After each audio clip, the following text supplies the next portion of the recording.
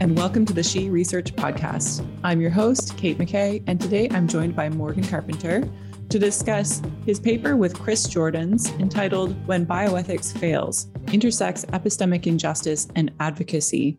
Hello, Morgan. Hi, thanks for having me on the podcast. It's great to be talking with you. Thanks so much for joining me. This is going to be a great conversation. So we're talking about a chapter that you wrote with Chris Jordan today, or at least we're using your chapter to frame a discussion, because the chapter itself is a discussion. So it's an interesting format. Yeah, it's lovely having an interview about an interview. Yeah, exactly. So I wonder if you could actually just give our listeners a sense of what your chapter is about to get started. Yeah, well, it's fundamentally about how medicine and society treat people with innate variations of sex characteristics. That's a long term to describe a population that has many different terms attached to it, including the word intersex, including clinical language of disorders of sex development or differences of sex development, and historical language as well, like the word hermaphrodite, that still has a resonance or impact on the population. So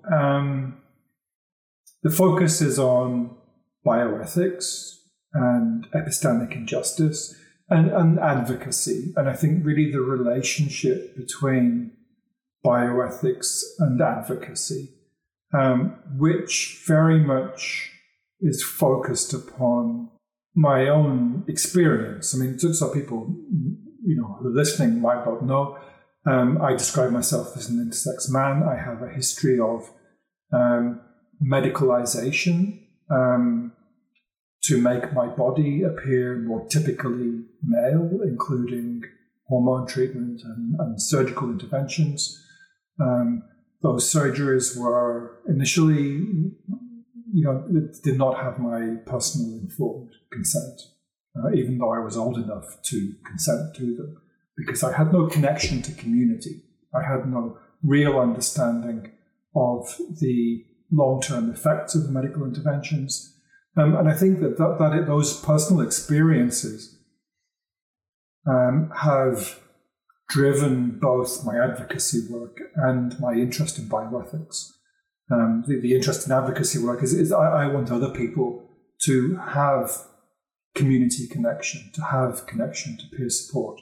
And I want, through my study in bioethics, to actually understand more about medicine and why it's treated people the way it does, or why it continues to treat people the way it does. Yeah. So I wonder if that kind of touches on some of the motivations for writing this chapter, because the chapter is set up as a discussion between yourself and Chris, where you're sort of discussing the limitations of bioethics as a place of critique, I suppose, of medical practice as compared to advocacy. Would that be kind of fair?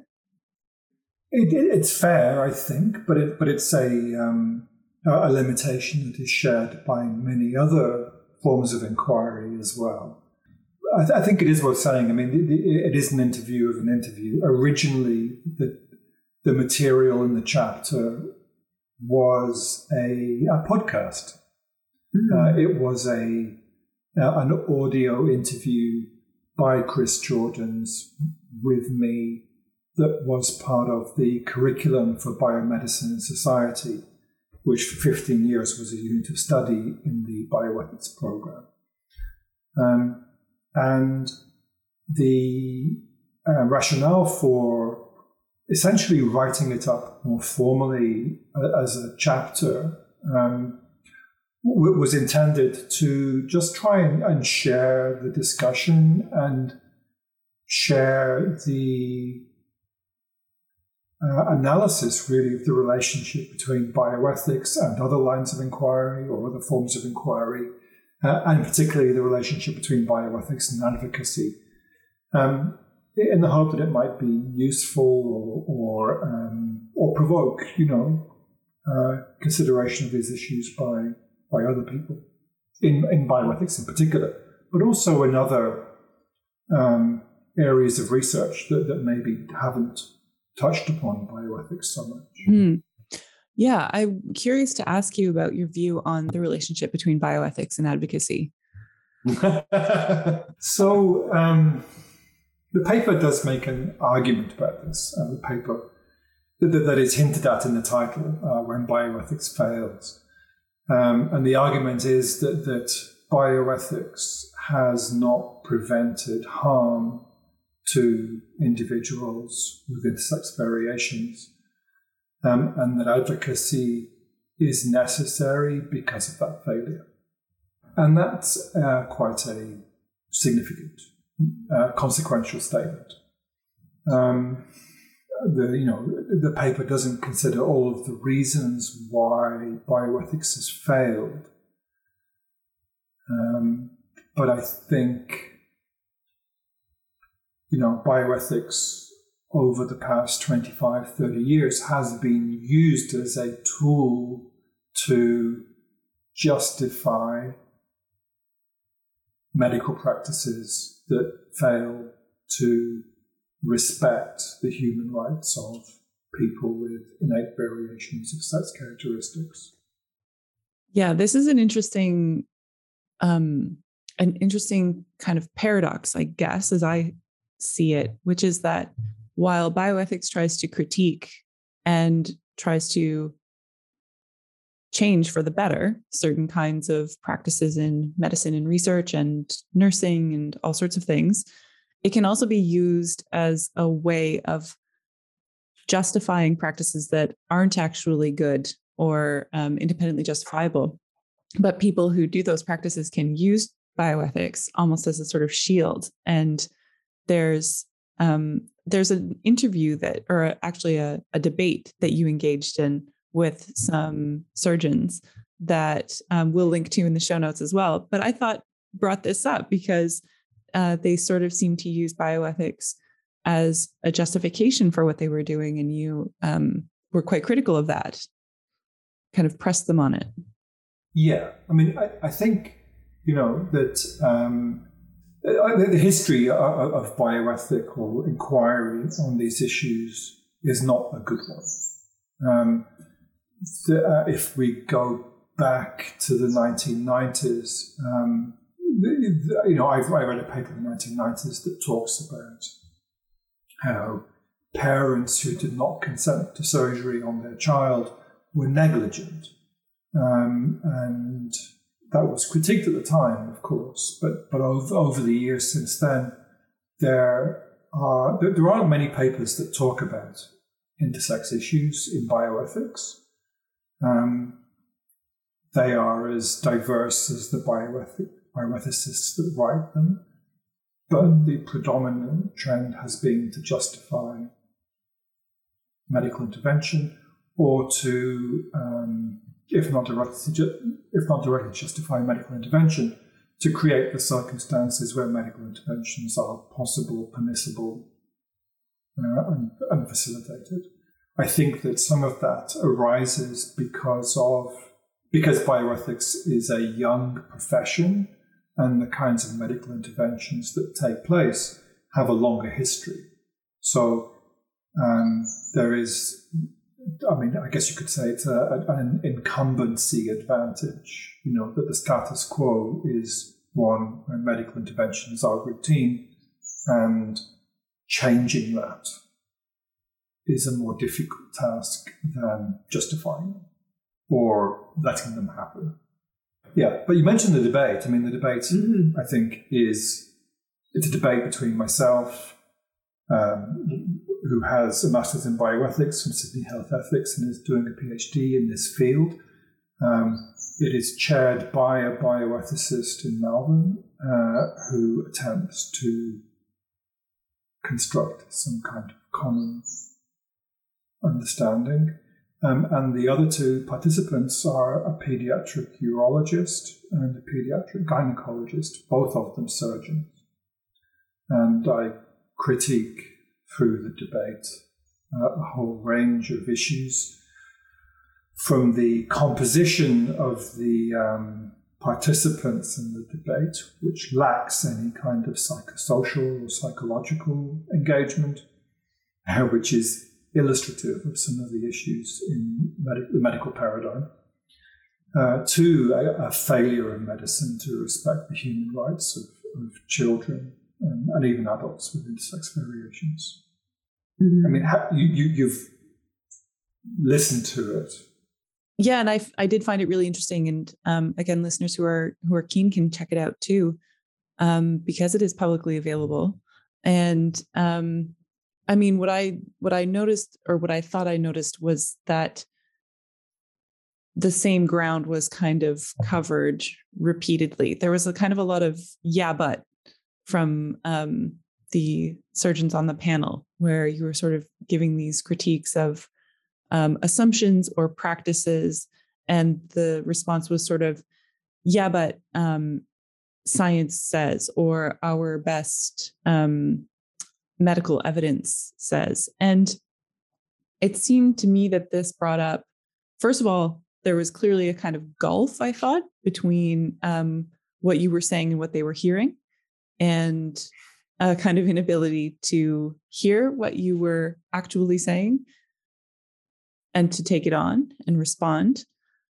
And then I think I also noticed what I suppose is a kind of common theme in medicine, which is that there's a kind of engineering approach.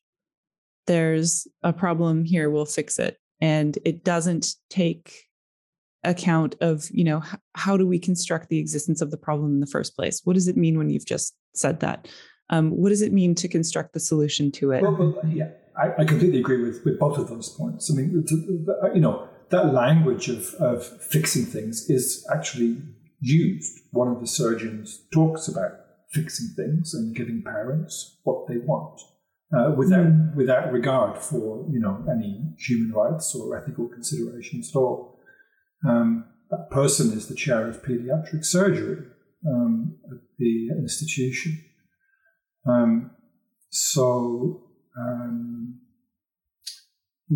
That language, I mean, it's quite wild. And yet I think you also described then a talking at cross purposes, or speaking and not being heard. And I think that is an experience that is not just applicable to that debate. I think it's evident in the literature. It's evident in discourse and discussion between different stakeholders over a 25-year period. We can go back, as far as 1996, 1993, and talk about these issues in the same way. The first advocacy organization first well-known advocacy organization was called Intersex, the Intersex Society of North America, and it was established in 1993. And just 3 years later, the members of that organization were being described in the New York Times as zealots and the disgruntled ones.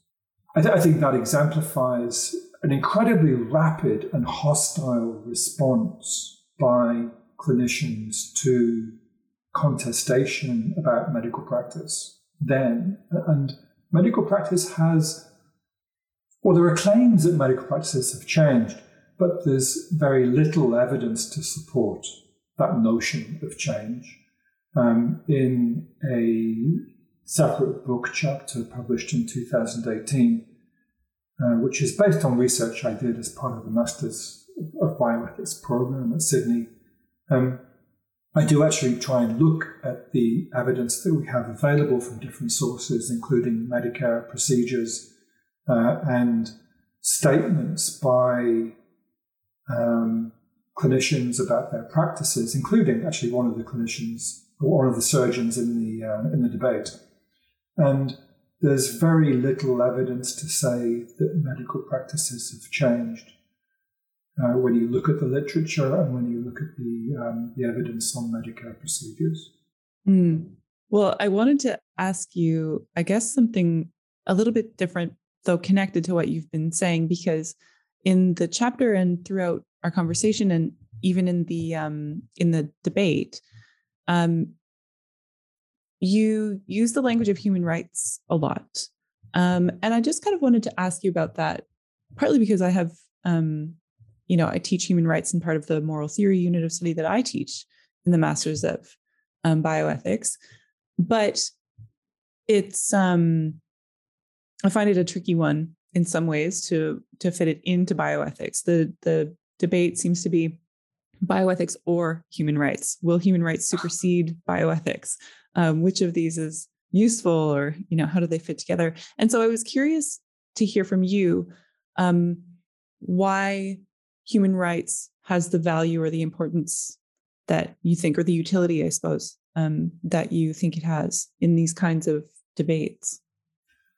The human rights system exists because of moral and ethical failure, particularly moral and ethical failure during World War II, and the treatment of minorities and a whole range of different populations were kind of grievously affected.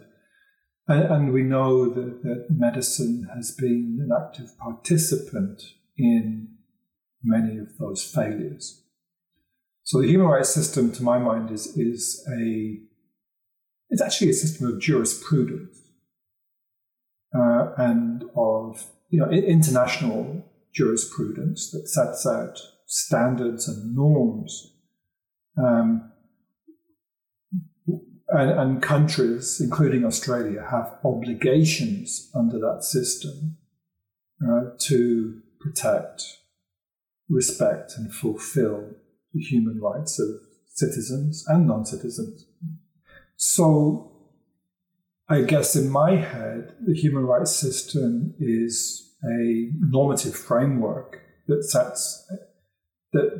should set the parameters for bioethics and medicine in terms of defining what is reasonable or unreasonable or permissible or impermissible as forms of treatment.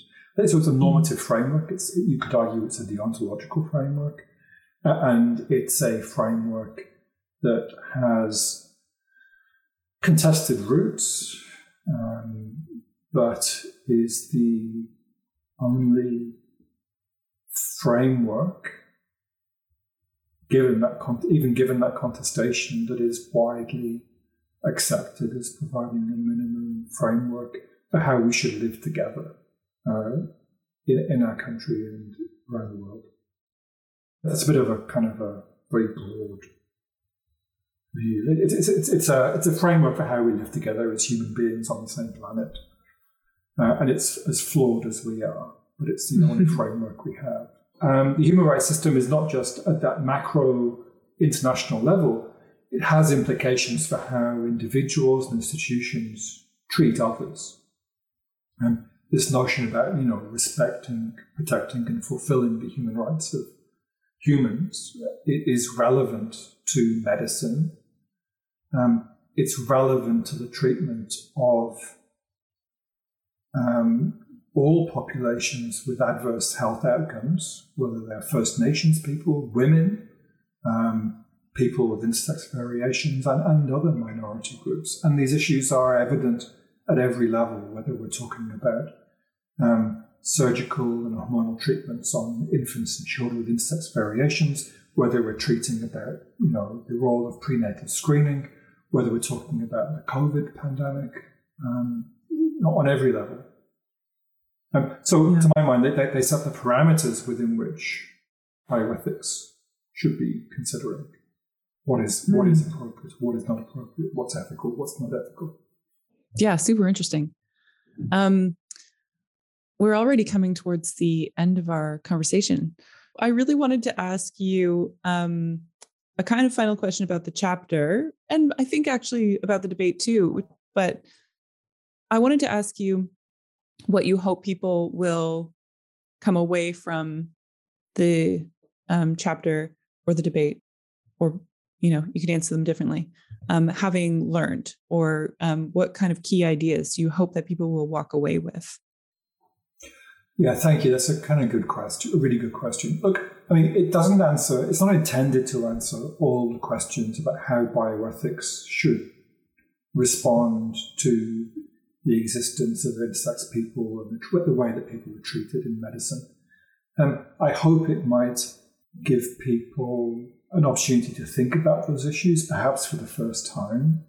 And I hope that more people in bioethics might familiarize themselves with the way that people with innate variations of sex characteristics are treated in medicine. And there's a lot of work that's being done currently in Australia. So people working in hospitals in Australia can read an Australian Human Rights Commission inquiry report that was published in October last year that calls for root and branch reform of medical practice in this area. And, you can watch that debate between myself and the pediatric surgeons and hear what they have to say and look at the research they present. I think also the research that they present is itself challenging, and while I did respond at the time, I think it's worth going and reading the book that the pediatric surgeons wrote. It was published 2020, and it outlines the research that they refer to in the debate. And you'll see, if you read it, that the research is based upon old data, 15, 17 years old. That data is based upon clinicians studying their own patients. So it's subject to confirmation bias, ascertainment bias. It's research where clinicians have sought to justify their own practices. And often the people that are being studied actually have no agency to understand themselves in any way other than through the clinical paradigm. Particularly the research that's presented on masculinizing surgeries, that research in Melbourne is on children, on adolescents who don't have the age or agency to really know the outcomes of surgeries, and the clinicians are making assumptions based upon those adolescents not having a personal recollection of surgery and thinking that leads to a good outcome. There's lots wrong with this, and I hope people will take the time to consider the issues more. We need more people thinking about the issues. Yeah, absolutely. Yeah, well, thank you so much for bringing these to us, bringing the issues to me, to our listeners, and hopefully people will take you up on this, learn more, find out more about it. And please get in touch. I'm always keen to hear from people and engage. Cool. Well, thank you so much for talking with me, Morgan. It was really interesting. You're welcome. Thanks so much for listening to this episode of the She Research Podcast. You can find Morgan and Chris's paper linked in this episode's show notes, along with a link to the debate and a transcript of our discussion. ShePod is hosted by me, Catherine McKay, and produced by Madeline Goldberger. You can find our other episodes on Spotify, Radio Public, Anchor, or wherever you get your podcasts of quality. Thanks again for listening. Bye.